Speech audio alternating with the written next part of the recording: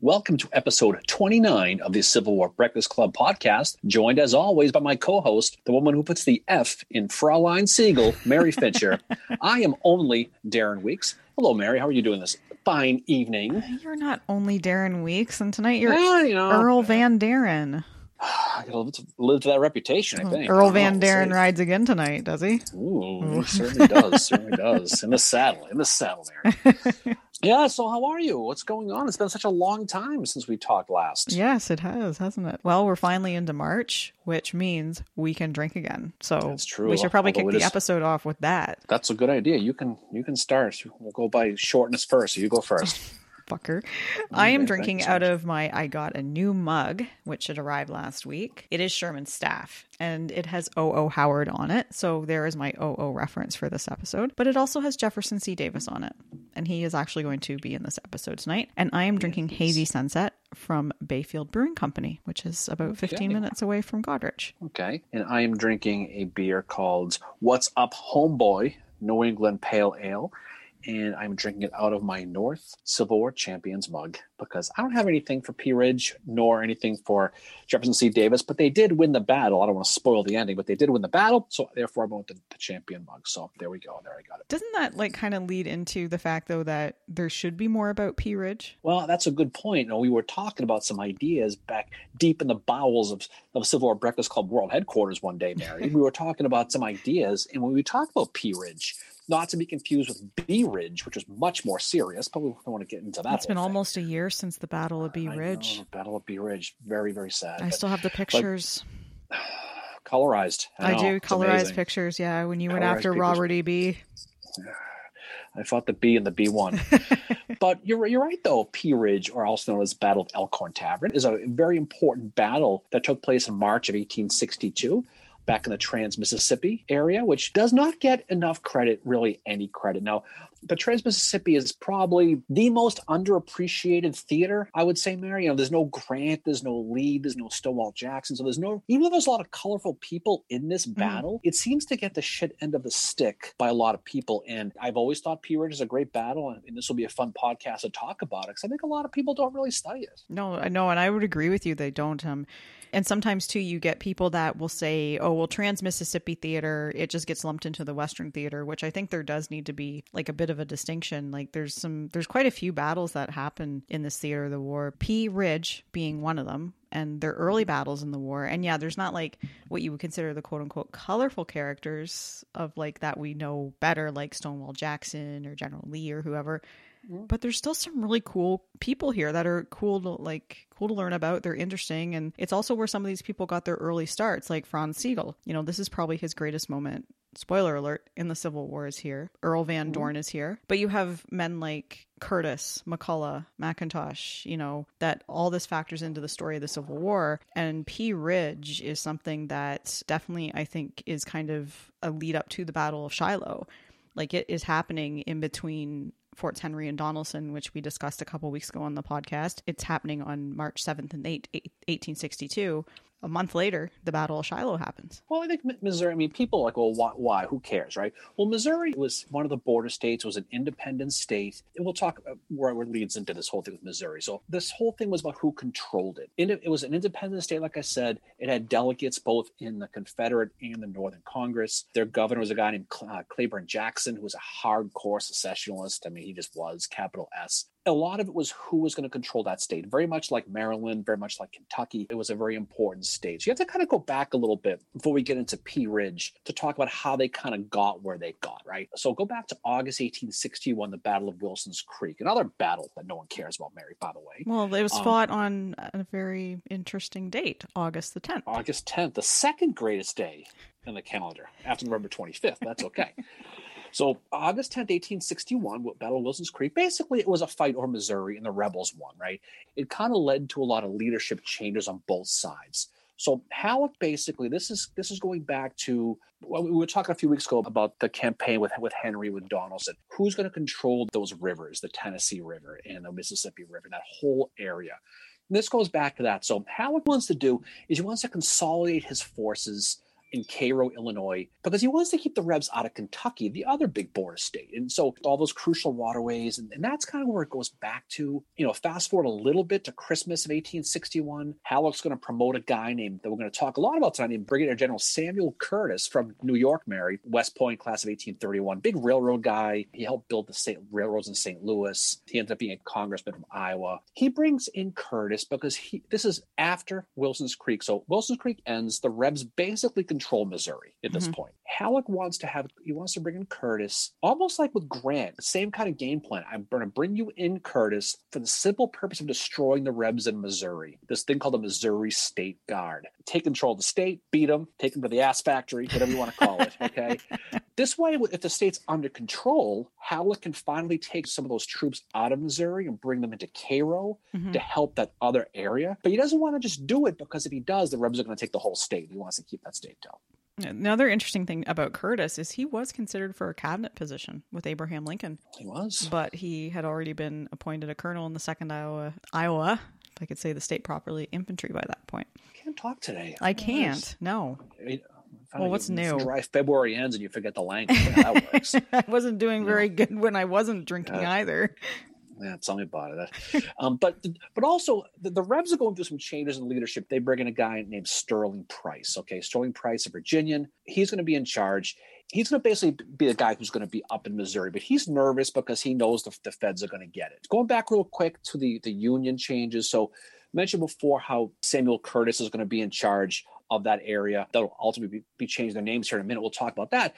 But one guy who was up for it who didn't get it is your guy, Franz Sigel. Yeah, now, Franz it's funny Sigel. because he's pissed that he doesn't get the gig. Now, he's very loyal among the Germans in Missouri and all that, but he's also the guy who took off after the Battle of Wilson's Creek and never told anybody. He leaves without telling any of his superior officers, and then he honestly wonders why Halleck doesn't pick him. Sigel, that's not going to be the first time he does something like that. But he's very popular among, the German immigrants, and he was able to recruit a lot of them into the army at the beginning of the Civil War. His military experience is all gained in Germany, fighting in the revolution there in 1848, and that's why he left, because of the suppression that was happening, and he came over to the U.S. He actually teaches in New York State for a while, and then he eventually moves to St. Louis. He is a politically appointed general as well, appointed by none other than Abraham Lincoln, because of Sigel's connections to the German community and his ability to be able to recruit them into the army, because at that point they needed Abraham numbers. Lincoln. He sounds important. Yeah.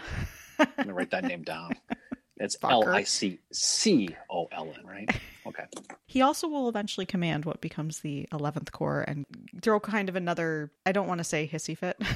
Okay, it is a hissy fit. He and does. because he does that again, because he's like, I want to command a bigger corps, and they're like, fuck you, you're not going to. That's why O.O. Howard comes to command the 11th Corps after the Battle of Fredericksburg. But you mentioned the whole hissy fit thing. That's also going on in the Reb side It as well. is, yeah. So Sterling Price, like I said, he's a Virginian. One of his peers is a guy named Benjamin McCulloch, who we're going to talk a lot about tonight. He's a commander of the Arkansas Army. Kind of only cares about Arkansas. That's what his focus is. He's concerned about the Indian areas too. But he's a rival for Price. It's almost like when we talked about Donaldson with Simon Buckner and Gideon Pillow. It's almost like a 2.0 thing. They're rivals. They compete against each other. It's going to lead to a lot of issues. So what's going on is he's sitting up there in Missouri, and he's nervous because he knows that the Union Army is about 50 miles away, and he knows they want Missouri back. So he basically is sending telegrams to all these people. I need help. I need help. And they never get there for whatever reason. But Jefferson Davis, he knows that he needs someone to control, a real guy in that area, somebody, right? He has this idea that he needs someone to command this Trans-Mississippi district, which is it's just been there, but it's important. The obvious two people are going to be Price or McCulloch. Realistic, that's who they think is going to do it. But here's the problem, Mary. They didn't go to West Point. Jefferson Davis wants a West Point guy. So who does he turn to? He turns to a guy who we're going to talk a lot about tonight, named Earl Van Dorn. Do you know who turned the job down before it was given to Earl Van Dorn? It was our friend Braxton Bragg turned it down. As well as Henry Heath turned it down. Can you imagine taking a job that Bragg didn't want? Now, we talk about Bragg a lot, but to be Braxton Bragg sloppy seconds, Mary, I don't know. But you're not the second, you're the third. Van Dorn's the third. So Van Dorn, interesting cat to say the least. I mean, he's from Claiborne, Mississippi. He's got a wicked bad temper and a wicked eye for the ladies, Yeah, Mary. apparently a So wicked libido. He does, right? He's from West Point as well, class of 1842. Obviously, that's the reason why he got the job. But he graduates near the bottom, 52nd out of 68.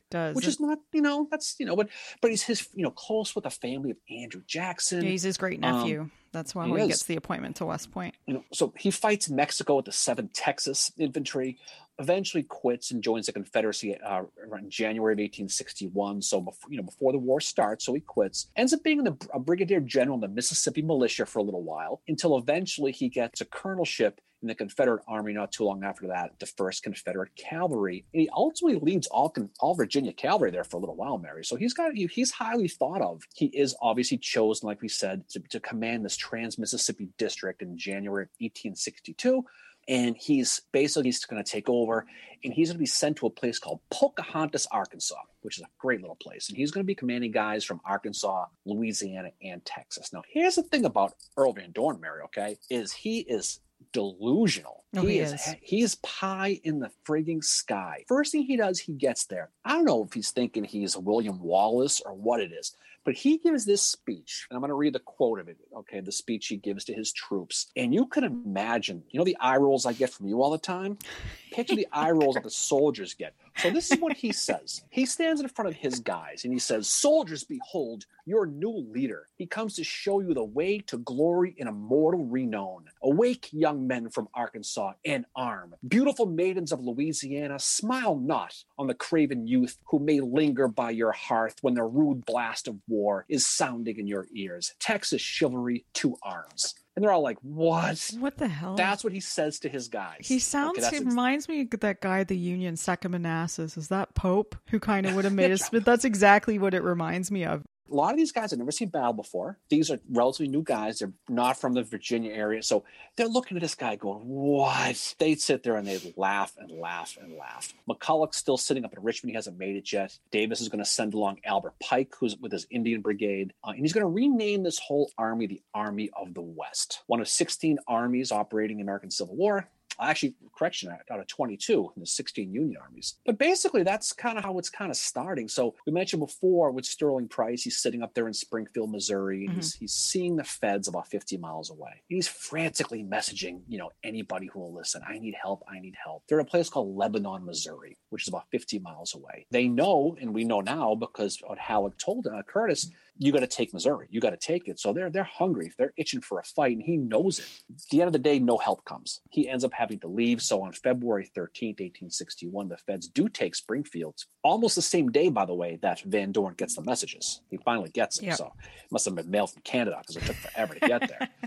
But now Sterling Price is on the run. He takes his army and he gets the hell out. He's going to head down towards Arkansas, and Curtis is going to chase them. Now, this is the time of year we got to talk a little bit about the weather. Yeah, because it is pretty shitty. It's bad weather. It's cold. Your boy Francine gets frostbite. Well, this is the same type of weather that's happening up with Henry and Donaldson, right? Because this is almost happening at the same time as that. And that was a really rough winter from what we talked about before with Henry and Donaldson. But these poor dudes they're going and they're running and they had a little bit here and there. So Price basically is being chased down towards Arkansas. They battled here and there at a place called Little Sugar Creek. We'll talk a lot about here in a little bit. This is on February 17th, 1862, at a place called Dunnigan's Farm. And it's the first battle ever in the state of Arkansas in the Civil War. And the soldiers talk a lot about it. They talk a lot about afterwards, about after the battle. This is the first time these guys have seen battle, a lot of them, right? They've seen the elephant, as they say. And they're talking about how they couldn't dig graves because the ground was too cold. And they had a real tough time, and there was dead horses everywhere.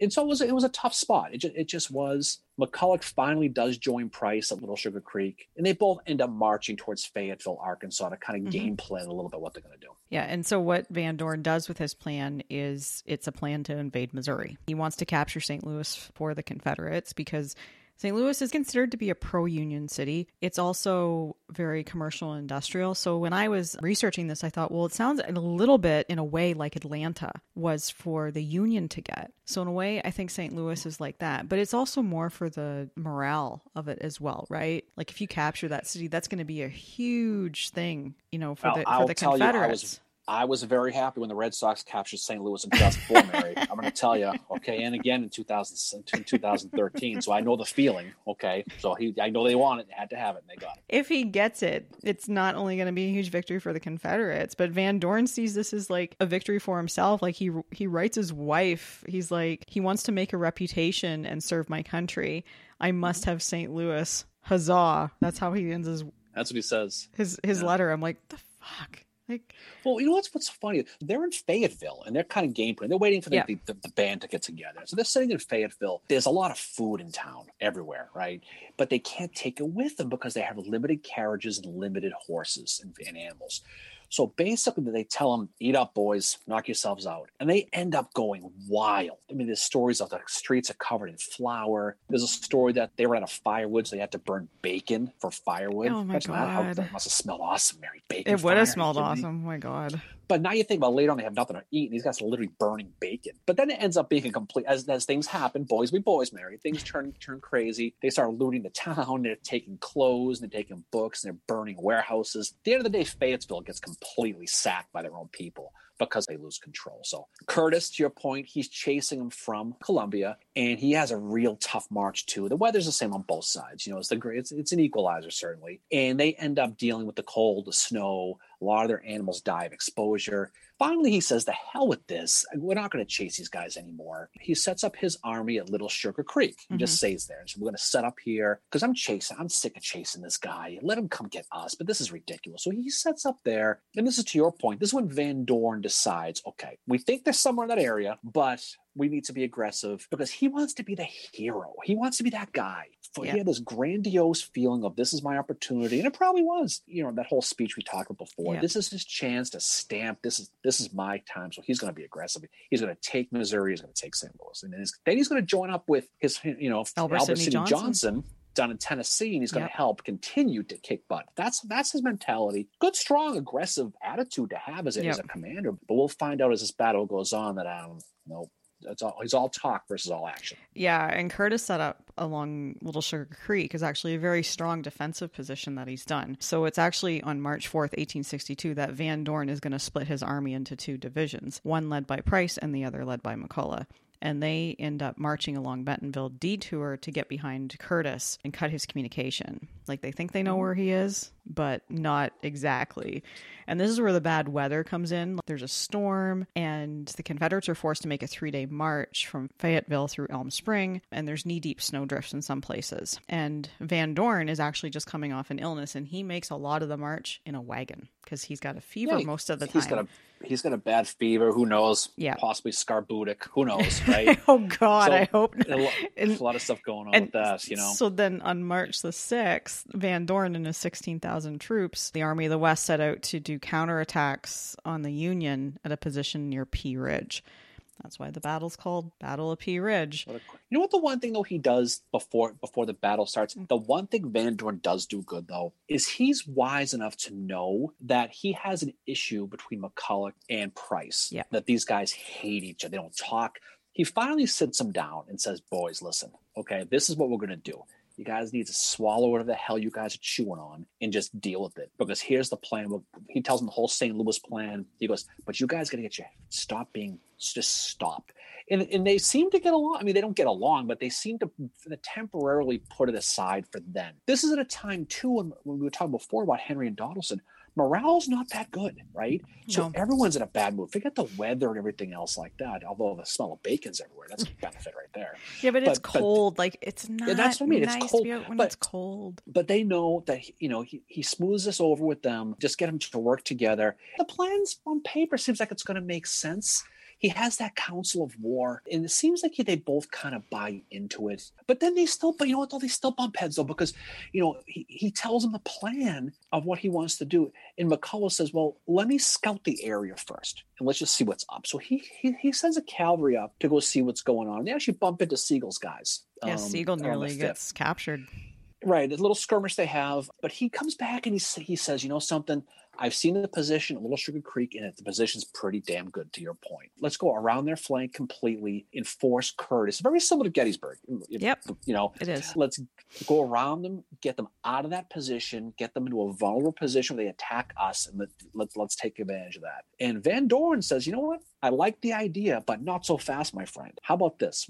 I want this. This is going to be a big victory. So I'm going to send a portion around them. And then what we're going to ultimately do is I want to attack them. I want to attack them hard. And then what we'll do is we're going to box them in, and then they're going to surrender. And McCulloch hates the idea, and he uses the quote, he's delusional to talk about the plan. And he's right. That's really what he's thinking. Price, we mentioned before, hates McCulloch. He agrees with McCulloch on this one. He's like, he's fucking delusional. I mean, this is going to friggin' work. He says the plan is reckless. But Van Dorn goes, you know what? I don't care. I'm not going to listen to either of you people. This is what I want to do. Because he wants to be the hero. So they start their march, to your point, going through the snow, and they're slow and getting up there. He's sitting in the wagon. Ultimately, it's going to be an interesting couple of battles we're going to talk about. Yeah. Right off the bat, you've got command and control issues, really on both sides, but especially the South, which we hear about all the time. Yeah, yeah. And it's like we said, with Henry and Donaldson, like, this whole thing with the drama that plays out in the Western Theater and the Trans-Mississippi Theater as well, it's not something that begins at Chickamauga. It seems to be a thing that runs through the Confederate Army in this area. And you got to wonder, is it to do with who Jeff Davis is appointing? Because he's appointing his friends, for one thing. Well, like, nobody's really getting along. The one thing, though, to mention that Van Dorn does here that is going to come back and bite him in the ass is the supply trains. He orders them to the rear, and he tells his troops to travel lightly. So 3 days rations, 40 rounds of ammo, and a blanket. Tents, cooking utensils are to be left behind. And each division, I think, has an ammo train too. But the supply trains, and Van Dorn's other problem is when he takes command, he doesn't bring in any staff to handle shit like that. He'll find out the hard way in about 48 hours. The Union guy Curtis, I mean, he's what's called the U.S. Army of the Southwest. We'll get that out there, right? He's a former engineer, and he's cautious, but he knows the Rebs are moving. He knows they're coming. Part of Van Dorn's plan is he wants to be quiet. He wants to be very, very quiet, and it doesn't work out because they get seen. He's going to set up at Pea Ridge. This is Curtis I'm talking about, which is about 30 miles north of Fayetteville. Is where it is. It's a good, strong position. He entrenches along Little Sugar Creek to a point which is parallel to that ridge. The right flank is going to rest in a place called Elkhorn Tavern. And we'll talk about that in a second. It's where he's going to have his headquarters. And it's the point where Van Dorn ultimately is going to try to hit the flank. That's it. Later on, we'll find that's where he's going to be. So the 6th of March hits, and Van Dorn, he realizes, because he knows because of the McCulloch cavalry raid, that he can't slip past them. His quiet plan's not going to work. So he knows he's going to fight Curtis now. He says he knows it's going to happen. If I'm going to get to St. Louis, I'm going to have to beat him. That was my plan anyway, but he knows it's going to happen. But he'll use those mountains to screen him, and he has the high numbers. He's got 16,000 guys versus 11,000 for Curtis, and he's going to basically move Peter Osterhaus from Little Sugar Creek. He's going to start him out with one brigade, and what he's going to basically do is he's going to send him up there to go find them and just see what's going on. McCulloch has one force in a place called 12 Corner Church, which is north of the Union line. Yeah. He's going to go find them. Curtis is going to ride. I mean, Osterhaus is going to ride ahead with the cavalry. He's going to be right up front with them. Yeah, with Bussy's cavalry, right? Colonel Cyrus Bussy, Mary.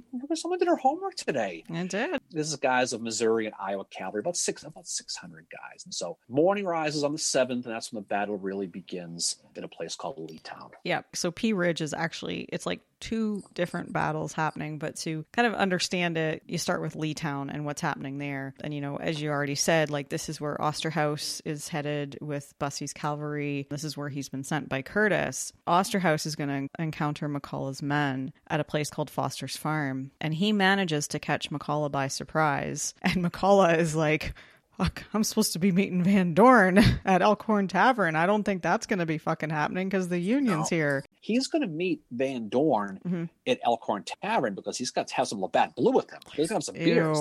God. But that's the plan. They want his plan is I'm having drinks with him. McCulloch has about 7,000 guys, and so they're going from west to east on that road by the Foster's Farm. To your point, Osterhaus, we find out later on, specifically a place like Chattanooga, he's an aggressive dude, right? Yeah, he is.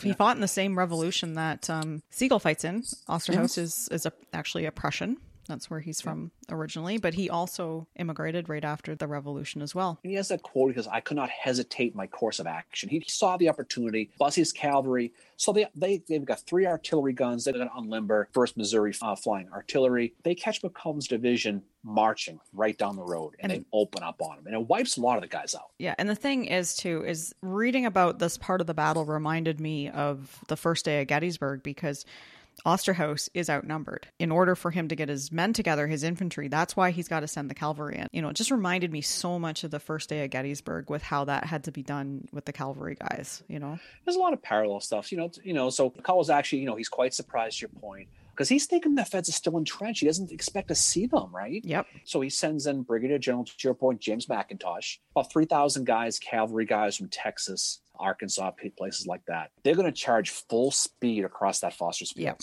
They're going to charge them with that rebel yell, whooping and yelling. They got axes and carbines, yep, and tridents, knives, and pistols, and everything else they have. Clowns. They get everything, and so immediately overwhelm the federal guys, run right through them. Yeah, they capture those 3 guns I mentioned, those pretty easily. From the west, here comes a guy named Albert Pike. Yeah, with his Cherokees. Albert Pike is an interesting dude for a million different reasons. Mm-hmm. He's somebody who, as you study these guys going forward, he's in charge of the Indian Brigade. So he's from Boston, so he's smart right off the bat, Mary. He got accepted to Harvard, but didn't go. We said nope, for whatever reason. But he ends up going to Arkansas, settling down there in the 1830s. He becomes a news reporter for a little while. Then he becomes an attorney. He's a poet for a little while. He's kind of done a little of everything. While he's an attorney, he represents a lot of local Indian tribes down there. Yeah, at all levels of court. That's where he gets to know a lot of them. He's a very big Freemason. We'll talk about this. Mm-hmm. He's the sovereign grand commander of the Scottish Rite in 1859. According to Freemasons, if you know any, you should let me know. But he's still to this day a very immensely popular Freemason for a lot of the stuff he does. He's got a statue in Washington, D.C., not far from Meade's, right near the Capitol. Yep. Still. And he's mentioned in National Treasure too, as well. It's a true story. Good movie. Buried in D.C. at the Scottish Rite place. He's somebody who is in charge of these Indians. And so he orders this group called the Cherokee Rifles to attack. And this is the 1st and 2nd Cherokee mounted rifles. They're on horseback and they're on foot. And these guys are bad dudes. They ambush this 3rd Iowa Cavalry. They're killed. A lot of these guys. They're scalped. They're mutilated. I mean, they're just bad. That's something that doesn't get mentioned at a lot of places about this battle, is just how brutal this is. And apparently I think it's men from Iowa, right, that they're going after. Is it Iowa? 3rd Iowa, yeah. Yeah, just that the ratio of who was dead versus wounded was really out of whack, apparently. So what happened is they did kill some of the wounded men, apparently. This is a very brutal attack. They killed the mutilated ones. They scalped them. They cut them up. Yeah. They did a lot of stuff. So the Feds, what do? They do what you and I would do. You run like friggin' hell, which is what they did. They fall back to the trees in a mass panic. I mean, you can't. They're undermanned already. They go back to a place called Overson's Field. Osterhaus infantry is kind of moving forward at this time. Yep. And these guys come running past them. They're yelling, turn back, turn back. They're going to kill everybody, run. And so they're like, what are you talking about? And so basically there's a guy named Nicholas Grussel. You read my mind. I was just about to mention his quote. Well, you go ahead and tell the story. He's a good story. She'll tell you about a really, really good quote. I think I know the quote you're talking about how he stabilizes that line. Yeah, so his men are this is after these guys are coming running back and saying, don't go, it's horrible. He says, officers and men, you have it in your power to make or prevent another Bull Run. I want every man to stand his post. And this is what Grussel says to his men before they fight. And at the mention of Bull Run, they realize that they can't have this battle be another Bull Run. So because of his speech, he's able to rally his men and they go forward. And just remember, Osterhaus is outnumbered. Yeah, and Osterhaus, to your point, he arrives right at this very moment. He shows up, and what does he see? He sees Grussel calmly directing the troops. He puts in his post-battle report that to Curtis, he says that the Grussel's men stood without flinching. So he gets a lot of PR. A lot of guys don't know Nicholas Grussel. He's someone who really helped stabilize what would have been a complete and utter rout. So McCulloch's thinking this is an easy victory, right? Yep. But it's going to turn into a mess. And a lot of that's because of what Grussel's guys do. Yeah, and McCulloch also decides to take a little ride. Yeah, we'll talk about that in a second. Into the woods. So he does. He has a little walk around in the woods. So Osterhaus, he shows up. He's got 1,600 guys from the 36th Illinois, who have a big part of this, 12 Missouri, 22nd Independent Ohio Battery. He's sending these urgent messages, again, to Curtis back at reinforcements saying, send help, we need help. He's going to basically take his 1,600 guys and he's going to hold out as long as he can. Let's just find a place, let's hold out. McCulloch's got 7,000 guys. So the numbers right off the bat aren't good. And the numbers aren't good for the Union in this entire battle, really. But basically, he is going to set up and he's going to hold out until reinforcements arrive. At this point, Bussey's cavalry is completely shit canned. They're a mess. Yeah. I mean, you know what? Justifiably sake, but you've got 7,000 guys plus 4 batteries of artillery for the Rebs up against Osterhaus's 1,600 guys, because that's all he's really got. They start representing themselves pretty well. They start firing on these guys because infantry is always going to be ahead of cavalry in a lot of cases. Pike's guys, those Indians get pushed back pretty quick. They kind of push them right out of the way. But he forces McCulloch to have that fight with that force that he doesn't want to have because he wants to get to Elkhorn Tavern, right? Because he knows that Van Dorn's waiting for him. We'll find out later how bad he wants him. Now he's going to deal with these guys, and he doesn't want to. McCulloch, so he's a former Texas Ranger, Barry. Yep. Not a baseball player like Albert, like Doubleday was. This is a different Texas Rangers, in case you're curious. He's going to ready his men, and he's going to basically get ready for an assault. We're here. We're going to fight. We're going to have to fight at Oberson's Fields. He's thinking it's going to take an hour. We'll take these guys done in an hour, push right through these guys, go get that Labatt's Blue we talked about, and be done. He's got 9 regiments of infantry under a guy named Colonel Louis Hebert from Louisiana. Easy for me to say. Louisiana? Louisiana, yeah. Arkansas and Texas guys for the most part. So he's going to form a battle line. And the thing about it is there's so many regiments and there's so few leadership, he's got to split them up. He's going to take Hebert's fleet, split them into 4 and 5. So 4 regiments are going to go on the left and 5 are going to go on the right. Now, Hebert is going to control the 4 on the left. And then McCulloch himself is going to control the 5 on the right. That's just because you can't be everywhere. So he's going to have to split them up. McCulloch is going to make a huge mistake that you alluded to a little while ago, because he's going to decide to personally reconnoiter the Union line, go through the woods before he attacks to see what's up. Yeah, which was a habit he picked up from being a Texas Ranger, that he was accustomed to doing personal reconnaissance. So he thought, I'm going to do that here. So, as you said, he goes to reconnoiter, which is what he tells his men. And he just said, you boys remain here. And then he adds, with your gray horses, you might get shot. So he's in the woods, doesn't realize that there's some Union troops nearby, and he ends up getting shot through the heart, I think. And so he's out on the front lines, just like somebody else is going to be less than a month later. Yeah, at Shiloh. It's funny how that works. Sidney Johnson. So just picture the res. You're the guys, from the 36th Illinois. That's who these guys he's going to run into. He's riding out there all by himself in his suit, going through the woods on a horse, coming right at him. The guy who's going to get blamed for shooting him is a guy named Peter Pelican. He shoots McCulloch through, shot through the heart. No idea if he gave Love a bad name. Who knows? That's exactly. It just jumps in your head. But the thing about it is nobody in the rebel line saw McCulloch fall because he was by himself, right? So for over an hour, they're standing around doing nothing, kind of like you at the liquor store an hour before they open. You're there just hanging out.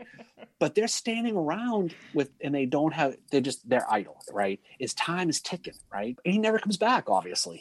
They think he just vanished. Ultimately, guys in the 16th Arkansas will find his body later on that day. But James McIntosh, the cavalry guy from earlier, he's going to assume command and he's going to order a general assault. He's going to say, let's go. So he rides ahead with the 2nd Arkansas, which was his old regiment, ironically, the Mounted Rifles. And who does he run into again? The 3rd Illinois, the 36th Illinois, Grissel's guys. And guess what happens to him? He gets shot as well, less than 200 yards from where McCulloch had been shot. The other thing that happens too is when they find out that McCulloch is dead, McIntosh says, don't tell anybody. That's exactly what Beauregard is going to say less than a month later at Shiloh. Don't tell anybody Johnson's been killed, because for morale. So nobody can know that McCulloch has been killed. So then when McIntosh goes down, nobody knows again. And by that point, it's Hebert who command should, pass to. That's not going to happen. And this thing becomes more of a clusterfuck now. It does. And so the deaths of McCulloch and McIntosh are going to basically stall everything for a while. Most of them didn't start to move anyway, to be honest. They all stood around. Those who did, primarily the 2nd and the 16th Arkansas Rifles, they fell back. But to your point, they didn't know what the hell was going on. I mean, McIntosh ends up getting killed about 200 yards away from McDonough, right? It's not too far away. So Hebert's wing, that 4 wings on the other side I mentioned. So this is the 5 that McDonough was in charge. The other side of the road, you have Hebert's guys, 4th, 14th, 15th Arkansas, and the 3rd Louisiana. You got about 2,000 guys. You still got a pretty good force. They're in the woods. He's the next obvious ranking officer. He's the one who's going to take over. But he's sitting around too, and he's waiting for McCulloch. He's like, you know what? Fuck it. Let's go. So he finally says, I'm not hearing from them. He hears some rifling on the right-hand side. He goes, well, there's some fire going on. We better do something. Let's go. So they start moving ahead, and they start moving through the Morgan's Woods, which is a thick wood area. They couldn't see. It was thick. Basically what they're doing is they don't realize it, but they're marching straight into Osterhaus's right flank. Yeah, and guess who's arrived to reinforce that? Jefferson C. Davis. Jefferson C. General Davis Reb has arrived. He does. He shows up with his 1,400 guys in the 3rd Division, and because he gets that frantic request we talked about, the help. He answers the phone and he gets it. So we're talking the 18th and 22nd Indiana, guys like Thomas Pettison's guys, the guy named Julius White, 37th and 59th Illinois, we'll talk about here in a few minutes, and he has batteries as well, but they're going to show up just in time. Do you know what, while they're marching to the site, band was playing Call Me Maybe? No, they were playing Dixie. Were they playing it on violin? They were. No, they were playing the Osterhaus's band, for whatever reason, was playing Dixie. I know. I read that and I laughed. I was like, what the hell?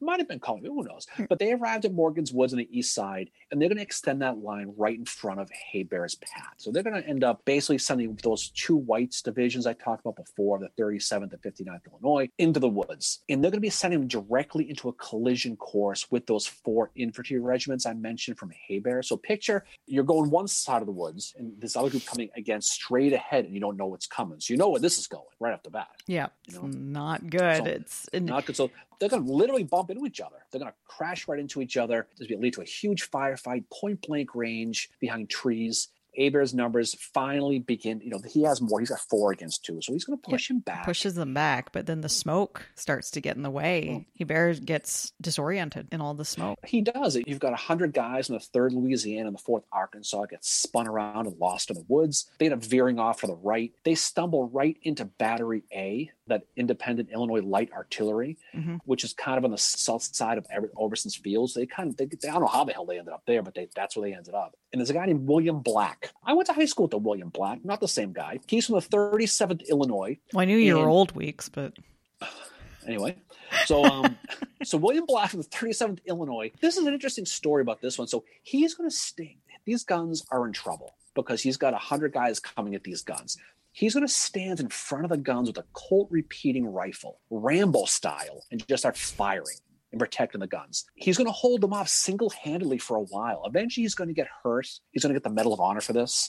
But the Rebs do push forward. But he basically, out of all the 6 total guns, Black ends up saving 4 of them because he stalls them that long. Yep. So they only lose 2 guns, but 1 guy. Yeah. I could have saved all of them. But I don't know. Osterhaus, so basically his 36th Illinois and 12th Missouri, they're going to arrive from the Union left at Oberson's Field, and they're going to push those Rebs out. They're going to get the guns, save them back, and Hebert's guys are ultimately going to fall back into the woods. And Jefferson Davis, to your point, is going to kind of take over a little bit at this point. Yeah. And what happens eventually, though, is Hebert and Mitchell, they end up getting captured. They do. And that is when it completely, where they are at the battle that's happening at Leetown, it basically just dissolves at that point because the men don't know that McCall is dead. They don't know that McIntosh is dead. And the guy that was 3rd in command didn't know he was actually in command, and he's been captured. The command here has essentially been decapitated, basically. Yeah, right off the bat. Hebert's caught. William Mitchell's caught. William Tunnard's caught. You've got McCulloch dead. You've got McIntosh dead. And no one wants Pike to be in command. Mass hysteria situation. Yeah. And they don't like Pike. So this, to your point, it's a huge, huge loss. They're completely cut off. Hebert's attack at this point is done. It's over. So they're going to ultimately fall back to Foster's Farm in the woods. And they get back, and they are pissed. You know why? Because 2/3 of McCulloch's guys are still sitting there idle, and not one junior officer took the initiative to move forward. They just said, fuck this, we're staying. They watch these guys get pummeled in the woods, and they come back and they find out that the leadership is gone, and they just sat there. So basically, the Leetown part of the battle is over. So a battle that, like most of these Civil War battles, never should have happened. So it's about 4 p.m. this is going on, but the battle is just getting started because the other side of it's already been going. We'll talk more about that. over at Elkhorn Tavern. Yeah, so that's where we're going to head over to now. So while Leetown is happening, there's also Elkhorn Tavern starts happening a little bit after it starts. So Colonel Eugene Carr is sent here to intercept the enemy force at Telegraph Road and Timber Hollow. So he sets his troops up so they're able to look down into Timber Hollow, and he is just waiting for the Rebs to come to him. That's exactly what he's going to do. So Sterling Price's division approaches from the north on Telegraph Road, and it is led by none other than Earl Van Dorn. It's 5,000 men, 10 artillery batteries. Again, the Union is outnumbered here. Right, and Curtis is going to send 2 forces to try to stop him. He's got Osterhaus still in Leetown. He's still dealing with them. But he has a guy named Eugene Carr, the 4th Division. He's going to send him towards Telegraph Road to try to disrupt the other half. Eugene Carr's an interesting cat. He's from New York. He's got a reputation of being a prick. Arguments, doesn't like authority. He's a fighter, typical New Yorker all around, right? And so, but he's a West Pointer. He's a member of the regular army. He's not a volunteer, so he's got some cachet to him. He's going to basically be told, go intercept that rebel force on Telegraph Road. But here's where Curtis screws up, though, Mary. He only sends half of his 4th Division. He doesn't give all of them. He sends half because he's thinking it's going to be an easy fight. Because why wouldn't it be, right? So Carr's 4th Division, it's about 11 o'clock in the morning. So this is kind of while everything's kind of getting underway at Leetown. His 1st Brigade is about 1,400 guys from Iowa, Illinois, Missouri. He's got the 1st Independent Iowa Cavalry, the Light Battery. To your point, they get to Elkhorn Tavern. They overlook that cross Timber Hollow. It's a deep gorge. I mean, it's not an easy thing to climb. This is where Carr goes against his own reputation. He's not aggressive here. He's going to set up. He's going to let them dictate the battle, and he's going to fight defense. It's a huge mistake in a way, but it's very unlike Carr based on his reputation. But Van Dorn does something that's very unlike him too. So far in this campaign, Van Dorn has been very much about speed. But when he sees what's happening, at Elkhorn Tavern, and he sees Carr's men set up, he has Price stop and start to be cautious. And that is very much not very characteristic of Van Dorn overall, but especially in this campaign. He's been about being aggressive. He's been about speed. He has Price halt and get ready for battle. And Price's battle line that he makes is very irregular as well. I think a lot of why he stalled, though, was because he still didn't know McCullough was even in battle. I think he was expecting McCullough to show up at any time. Yeah, he has no idea Leetown is happening. He wants the whole band to be together. And so he's like, well, he's coming, he's going to be here at any time, so let's just chill. It reminds me a little bit of Longstreet waiting for Evander Law to come from, those Alabamans at Gettysburg a little bit, right? Yeah, this might be the worst communication in the Civil War right here at P. Rich. They have no idea what the fuck's going on. Have you been to Arkansas, the internet in Arkansas? No, it's terrible there. I have no idea what's going on. Van Dorn, he chooses caution because he's waiting, sets up that battle ridge, but he's also puts himself in a really shitty position because he puts himself in that hollow. So when they do move forward, they've got that stiff incline, that slope. Carr, meanwhile, he's sitting up there looking at him, going, "Hey, look all those guys down there." He can see the whole line setting up from the high points at Elkhorn Tavern. But he's like, what? Because he didn't expect large force either. He thought it was going to be a small group. Because don't forget, he only had half of his 4th Division because they thought it was going to be easy. Yep. So he knows, oh God, I'm completely out friggin' numbered here. Now he doesn't know about McCullough either. So he doesn't know what the heck's going on with this. So Carr's like, well, I guess we're gonna stay and fight. And this is where he becomes aggressive. Well, first he asks Curtis for reinforcements. He wants the other half of his division. But he stands up and he yells, "Give him hell, boys. Don't let them have it their way. Give him hell." So he's gonna actually take some of those Iowa guns I mentioned, that independent 1st light artillery, and he's gonna move them down the slope to cut down that angle because you shoot it over him. So you got to bring the guns at a lower level because that parabolic curve, you want to get the guns down. But Carr himself is going to go down with the guns, right? He's going to be right in the front line. So they start opening fire, and the Rebs are surprised. They're like, what? So they get stopped cold, and they're confused. They're like, what the hell's going on here? Because they don't expect this battle to happen. Now, they will respond, and their artillery will get going, and they will turn the battle. Numbers do dictate how these things work out. Carr gets wounded. He'll also get a Medal of Honor for this. Wounded 3 times. And he manages to immobilize Price for 2 hours, which is pretty remarkable. Yeah. Again, this fighting is a lot like day 1 at Gettysburg, with how smaller numbers. It's funny how it is, though. How smaller numbers are able to. It's a lot like Gettysburg, too, as this battle lines down. But like smaller numbers are able to immobilize the larger force for a couple hours until reinforcements can arrive, right? Van Dorn's going to basically, he's confused because he sees Carr and he sees how aggressive he is with those small numbers. So he's like, what's going on? So he puts his guys in a defensive position, but he's expecting McCulloch to show up at any time. So he's like, well, let's just ride it out. He's going to be coming down that Ford's Road any minute with his guys. We're going to be in good shape. I mean, that's a huge mistake to wait, because what happens is by waiting, it allows Curtis to send that other half of the 4th Division. So now he's going to get more guys. And so they're going to get reinforced at about 2 p.m. He's going to get about 1,000 more guys. He's going to get Colonel William Van Dever, Baltimore guy. He's going to get the 9th Iowa and the 25th Missouri. And he's going to get more guns. So he's going to get more guys to even the numbers out. The Rebs are still going to have a numerical advantage, though, but it's more balanced. He's going to basically have Van Dever and Colonel Greenville Dodge, another guy,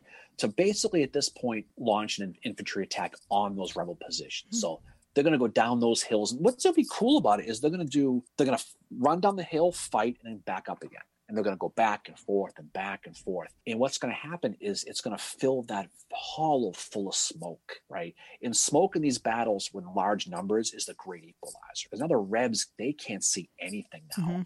So now it's kind of balancing the numbers out a little bit. Neither side can see, but Carr is the one who doesn't have to see, because he's the one who's more aggressive. He's not playing defense. Sterling Price is going to get shot at this point. He's going to get hit in the arm. But you can see the Confederates they're going to make a big push here in a few minutes, but you can see that command and control falling apart again like it did on the other side of the battlefield. Yeah. And so what Van Dorn does is at this point, there's kind of a little bit of change in the command structure. So he has Price, even though he's been wounded, he's going to command the left wing, and Little is going to command the right wing, but Van Dorn's going to stay near him on the Telegraph Road. So basically the structure's been split into 2 wings. One man in Price's division said the musketry was extremely heavy and surpassed in severity anything our men had yet experienced. Pretty horrific battle that these guys are going through, and it's early in the war.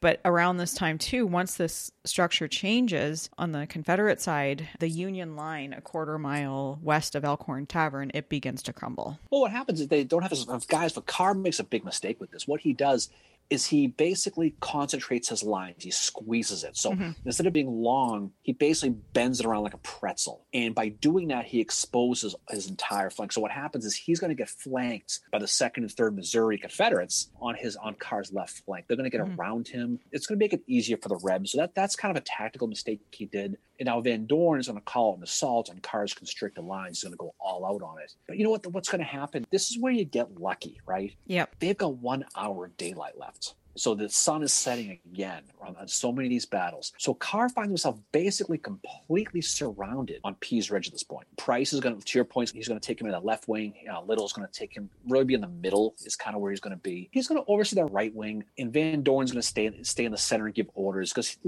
I don't think he has a confidence in Little, so he stays near him. No, and that's why Van Dorn stays near him. I think he doesn't he feels Little doesn't have the experience. But even Price, though, being wounded, apparently that really affected how he was able to command his troops. Yeah, it's natural. She gets shot in the arm. You don't want to be there anymore at that point. But the 1st and 2nd and 3rd Missouri, they're going to move forward, but they're going to be slow by that terrain we talked about. They've got to go up that slope. They're all going at a different pace. I mean, you think about like these guys going up a hill, you assume that they're all piecemeal. They're all going up the hill. They get to about 100 yards away from the Union lines, and the soldiers talk about the musketry, how brutal it was. It just ends up being a huge firefight for about a half an hour at close range. The Rebs basically, getting late in the day, probably 5:30, 6 o'clock or so, they start to get driven back down the hill again. They have the number superiority. Yeah. They're running out of gas. I mean, they're going up a steep hill.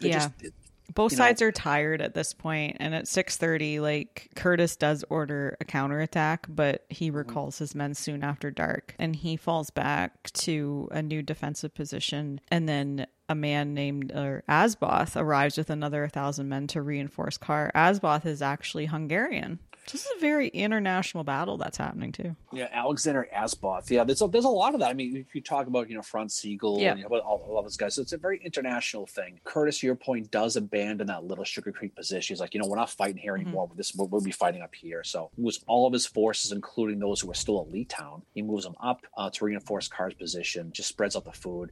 But it does cause, the darkness does cause confusion. Franz Siegel gets lost in the dark. He goes in circles all night. Yeah, he does. But the one thing Curtis does that is really good is he's able to distribute food and ammo to his troops that night to get them ready for the fight the next day. The thing that happens to the Confederates on this night is someone is like, where are the supply trains? And Van Dorn's like, they're like 6 miles back or whatever. And again, nobody knows what's happening. So these troops don't get food other tthan what they've brought with them. So if they've ate it, they're fucked, basically. They're not going to get anything to eat that night. Miss that bacon now, Mary. Yeah. But Van Dorn had not thought to organize staff to take care of the supply trains, which are now sitting 6 miles away. And that's going to come back to bite his ass even more on March the 8th. Van Dorn's literally sitting at a campfire with Sterling Price. He finds out that McCulloch's dead. Yep. That's when he finds out at the campfire. And then he goes, well, all right, well, let's resupply the army. Price, where are the supply wagons? I don't freaking know. Nobody knows. And so, like, what? And so, okay. Best part about it, though, is they find out that night. They don't think to have anybody go look for them until the next morning. They go, I'll go to bed. We'll deal with it in the morning. You think they'll go find this up? They just, nope. We'll wait until the 8th. So, but Van Dorn still has this feeling of grandiose. He's still going to be the hero, right?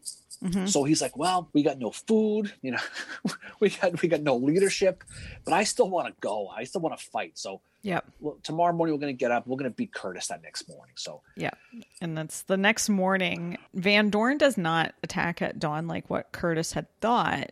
But Curtis will be the one to attack instead. But one thing I do want to mention here is that, so Curtis, Siegel's now arrived. Siegel is put in charge of the artillery. So he sends Osterhaus on a little bit of a scouting mission to find a good place to place the artillery. And Osterhaus comes back and he says, there are some rolling hills. I don't know that rolling hills was what I heard. Okay. It's funny because my notes say undulations, but okay. Yeah, no, rolling hills is where they were going to place this artillery. It had been scouted by Osterhaus, who chose the position of it. And this is going to be Franz Siegel's finest moment in the Civil War, is manning this artillery. Well, baby, Curtis, to this point, still doesn't trust Siegel because he knows Siegel wanted his job first and foremost. I mean, let's be honest. He took off from Wilson's Creek, and within 6 hours before, he was lost in the friggin' woods, took a wrong turn, ended up disappearing. So he's going to be in control of the Federal artillery, and Siegel doesn't like it, but he's going to do it. He sets up west on the Telegraph Road. He's going to basically wait for the attack to begin. So there's going to be, when it does begin, there's going to be a 2-hour cannonade, which is going to be the largest of the Civil War to this point. I've heard that before. It's directed by Siegel. Over 3,600 rounds are fired, and it was apparently heard from 50 miles away. But then Siegel does turn them at one point and starts firing into the woods as well. Regarding what happens here, it was one of the few times in the Civil War when a preparatory barrage effectively softened up the enemy position and paved the way for the victory. 2-hour assault, but unlike Gettysburg, which happens a couple years later, this one lands. I mean, there's a guy named Captain Henry Cummings. It was the grandest thing I ever saw or ever thought of.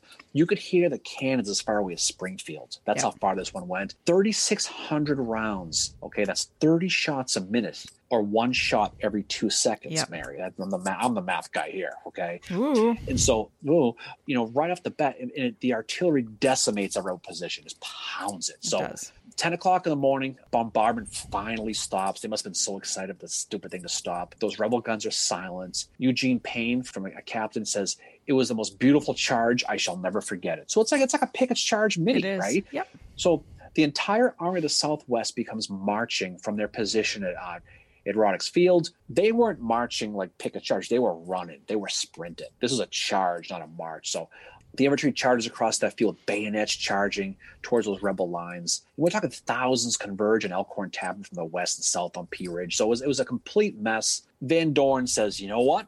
Nope. So he orders a withdrawal from Elkhorn Tavern. He says this isn't going to work. It turns into a complete rout. Yep. Van Dorn, him and Price go, this looks pretty dangerous. We better get the hell out of here. So they jump on their horses and take off. They do. The other reason they do that too is because they haven't bothered to go for those trains during the night to look for them. And they start running out of ammo. And when someone says to Van Dorn, we are running out of ammo, and Van Dorn realizes it's 6 hours away, or not 6 hours away, the trains have been finally discovered. They are 6 miles away. And that's when he's like, fuck this. we're they done. they see the Huntsville Road and they go, "Hey Sterling, where do you think this road goes? Let's go check it out." Yeah. So they end up going. They have a "my people need me" moment. The soldiers are still fighting, and he's going to take off. He's going to go. The Rebs, now they have no leadership. Now it turns into a mass fleet. They're running in every single direction. They're completely abandoned by their leaders. Curtis basically shakes hands with Franz Siegel at Elkhorn Tavern, and he's riding up the line on his horse yelling, "Victory! Victory!" So Curtis is waving his hat. You can only imagine how that must have gone. It ends in a very, very decisive victory for the North. And when you look at some of the aftermath with this, what it does, the Rebs lost Missouri and northern Arkansas to the Feds. They never regained it for the rest of the war. They never got it back. Van Dorn's plan to capture St. Louis, to control Missouri, to link up at Albert Sidney Johnston is completely dashed at this point. And you know who's pissed is his soldiers are pissed at him. Van Dorn. They feel abandoned. Well, there's a quote, right? There's a guy named James Raines. He's one of his brigadier generals. He says he makes sure, this is afterwards, he's within earshot of Earl Van Dorn. And he says to one of his subordinates, someone says, "Were we whipped at Pea Ridge?" And Raines goes within earshot of Van Dorn and says, "By God, nobody was whipped at Pea Ridge except Van Dorn," and points at him. Van Dorn responds by having him arrested for saying that, for insubordination, so for just disrespecting him. So this basically is the glory that he wanted. He didn't get exactly the complete opposite. The soldiers after the battle said, "We didn't lose the battle, he did." Mm-hmm. Him personally. Not only his soldiers, but his brigadier generals did, because they knew it was a failed plan and they saw him run. Yeah, and exactly. He never got forgiven for that. Well, and just the supply train thing too, right? Like, why would you not, you're supposed to have staff for a reason. He's banking so much on a victory. He's like, fuck the supply trains, we'll leave them back here. And then even he doesn't know where they are. And then they're discovered 6 miles away, which is, by that point, it's too little too late. So he evacuates the dance floor and leaves his troops behind, right? Curtis actually, after the battle, wrote this. This is what he had to say. He said, "The scene is silent and sad. The vulture and the wolf now have the dominion, and the dead friends and foes sleep in the same lonely graves." So as much as Curtis is happy about the victory, he's also, he's seeing the aftermath of the battle too, all the bloodshed that happened, right? It's just one of those things where you see a situation where bravado takes over, right? So it was more of a situation where he saw Pea Ridge in Missouri and St. Louis as not a victory for the Confederates, but a victory for him. Mm-hmm. It was, this is a guy who, West Point guy, very cocky, very arrogant. He was a Cavalier in Virginia, and he was someone. Well, he did some things later on Holly Springs and a lot of stuff, but at the end of the day, he wore the L hard on this one. Oh yeah, and he never recovered from this. Now, obviously, his women caught up with him later on. Because who knows what, had he not been shot, he has a lot of success at Holly Springs, right?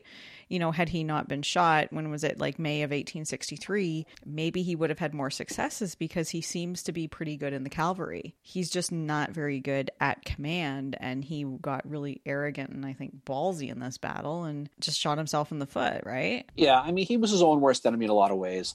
But I think to a strength of his, though, is if you're a soldier, right, or you're a junior officer, you want to see your commander confident, right? Mm-hmm. But you don't want to see him reckless. He went against his orders, the advice of his two subordinates. One of them was killed. His plan was one that he probably was very ill thought out, but he wanted to do it because he knew if it worked, he was going to be the hero the way Grant was a hero at Donelson. And I think that's what he was thinking. We talk a lot before about some of these other guys, about aspirations afterwards. And he's somebody who had a lot of aspirations in his own head, but he just didn't, like many of these guys, he just didn't have the goods. He had the want, but he didn't have the means. And that's what ultimately got him. Yep, exactly. This battle was one that the Confederates never recovered from. It had long-term effects. We mentioned before how it affected the Battle of Shiloh, which will be coming up soon. Yep. So you think about all the negativity. We talked before a few weeks ago, Mary, about Fredericksburg, about how all the shit that was going on in December of 1862 with Lincoln and with going on with all the bad stuff. This is all the bad stuff going on for the Confederacy now. So they've lost the Trans-Mississippi. Yep. They've lost Fort Donelson. And they're about to lose Shiloh. And so you can see all the success they were having in the East It was being offset by losses in the West. And it's these battles, we talk about that domino thing all the time. Yep. It's these battles that are why, to quote, the West was won by the Union. Yeah, exactly. Yeah. Just the domino effect it has, too.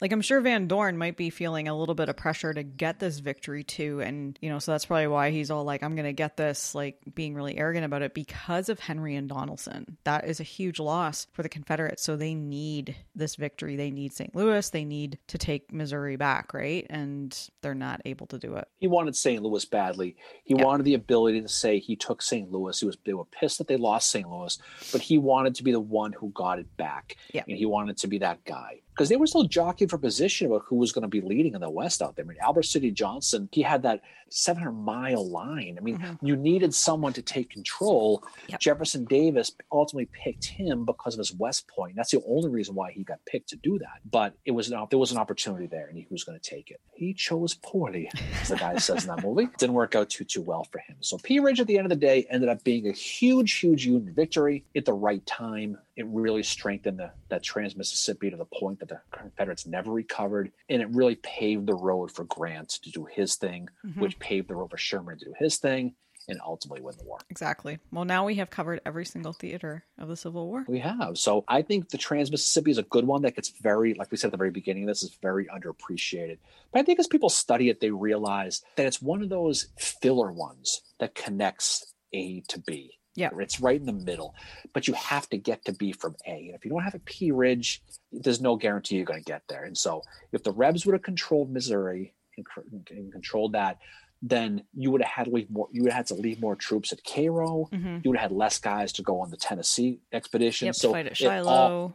It all plays into it. All these battles play into it. Yep. And Pea Ridge was one that as a Union had to have, and they had it because they couldn't afford to lose it. Yeah, and they got it. And I mean, the MVP in this battle for me is definitely Franz Sigel. Yeah. I've gone back and forth with this one. Part of me, I think the MVP for me is going to be Eugene Carr. Okay. I don't want to give credit to a New Yorker, Mary. Don't get me wrong. Okay.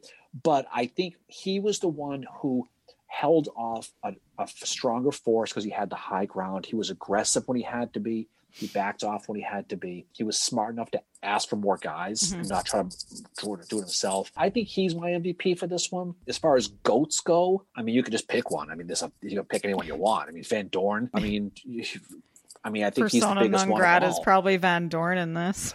Well, Ben McCullough, he rode up there and got himself shot, and then McIntosh made it worse by getting. There's a whole bunch. I think it goes back to the overall fact that when you have subordinate generals like McCulloch and Price who don't get along, and you see it through all these battles, when these guys don't get along, it always affects the battle. We saw it with Henry and Donelson. We see it again here. We saw it with Gettysburg, with Lee and Longstreet. All these battles, when there's some sort of personal animosity, it always takes the bigger picture out. And this one clearly did, and there's no doubt it did. No, absolutely did. All right, well, what's coming next? What's next? So next week we are going to be talking about Battle of Bentonville, which is going to be part 2 of our Carolinas campaign episode. That is going to be our first 3-parter, actually, because we're going to be revisiting threesome. It. Yes, it's our threesome. That's going to be a good episode. I think that'll be a fun one. I think it's always nice. We haven't done North Carolina in a while. We haven't really talked about a lot of battles in North Carolina. Yeah. This will be a good one. Yeah. So we'll have fun with that. Yeah. OO definitely makes an appearance in this one, I think. Oh, you know. Yeah. Oh, and then after that, we are going to be doing the first battle at Kernstown. We will be having our St. Patrick's Day roundtable because our roundtable is going to be falling on St. Patrick's Day. So we've got some fun stuff planned for you guys for that night. So if you've never attended our roundtable before, send us an email, info@civilwarbreakfastclub.com, and we will send you the Zoom invite. It's going to be start at 6:00 on St. Patrick's Day. And we'll go a little bit longer that night. We'll go until Ryan Diamond falls down. We'll go. Poor Ryan. We'll have a good time with that. But to Mary's point, there'll be some fun stuff we're going to be doing that night. Yep. So we'll have a good time with that. Book club is coming up down the pike as well. March 31st. We'll also be covering the Battle of Five Forks. We're having a good time. Some good shad we'll have for that one. Yeah, right? shad bake. I'm sure Pickett knows how to cook that. No, he certainly will. Anyway, so I think it was a good episode. I think it's a fun thing to study. I think always, every battle matters, Mary. Every battlefield matters. And so this is one, again, without Pea Ridge, it's hard to say what happens with Shiloh. Mhm. If Shiloh doesn't happen, it's tough to see what happens with Grant. So so much goes into this. So definitely a fun study. Definitely a lot of fun to talk about, to dust off the old P brain on the old P Ridge and find out how this whole thing plays itself out. And talk about some people we haven't really talked about before, like Albert Pike and guys like, those guys. So it's fun to talk about these guys. It is. All right. Well, I guess that's it for this episode 29, right? 29. Next week is 30. Oh, wow. Life begins at 30, huh? Yeah. So here we go. All right. Well, Mary, it was a pleasure as always. Always a good time to talk about this. So we look forward to the live on Saturday. Look forward to the other fun end games we have coming down the pike. So off we go into the wild blue yonder, into the next thing when we talk about Bentonville, and we end up back in the East Coast, talk about Sherman and Grant and O.O. Howard and all the fun and games that takes place in North Carolina. Have a great night, everybody, or actually I should say great day because it's Saturday when you're listening to this. Have a safe weekend, and we will look forward to talking to you soon. See y'all later. Peace out.